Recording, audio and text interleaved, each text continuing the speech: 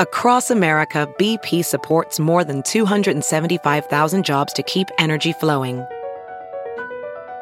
Jobs like updating turbines at one of our Indiana wind farms and producing more oil and gas with fewer operational emissions in the Gulf of Mexico. It's and, not or. See what doing both means for energy nationwide at bp.com/investing in America.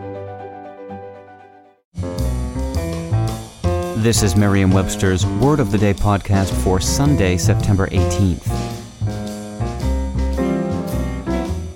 Brought to you by the new Merriam-Webster's Advanced Learners English Dictionary, designed for students and teachers of English as a second language.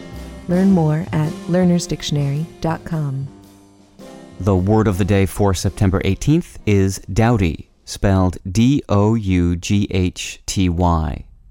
Doughty is an adjective that means marked by fearless resolution, valiant. Here's the word used from an article by Dick Martin in the Bucharest Telegraph Forum. The white bass particularly proved to be doughty hard fighters, especially when we hooked doubles, which happened time and time again. Doughty is a persevering Old English word.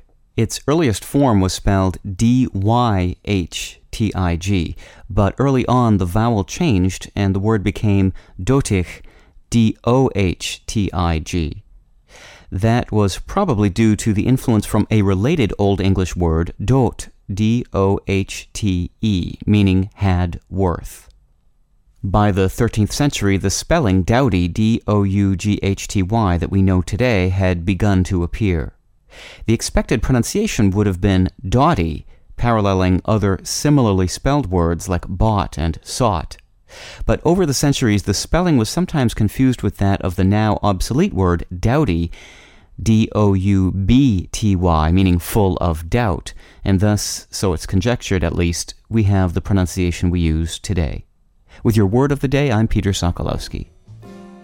Visit the all-new learnersdictionary.com, the ultimate online home for teachers and learners of English. A free online dictionary, audio pronunciations, custom study lists, and interactive exercises are available now at learnersdictionary.com.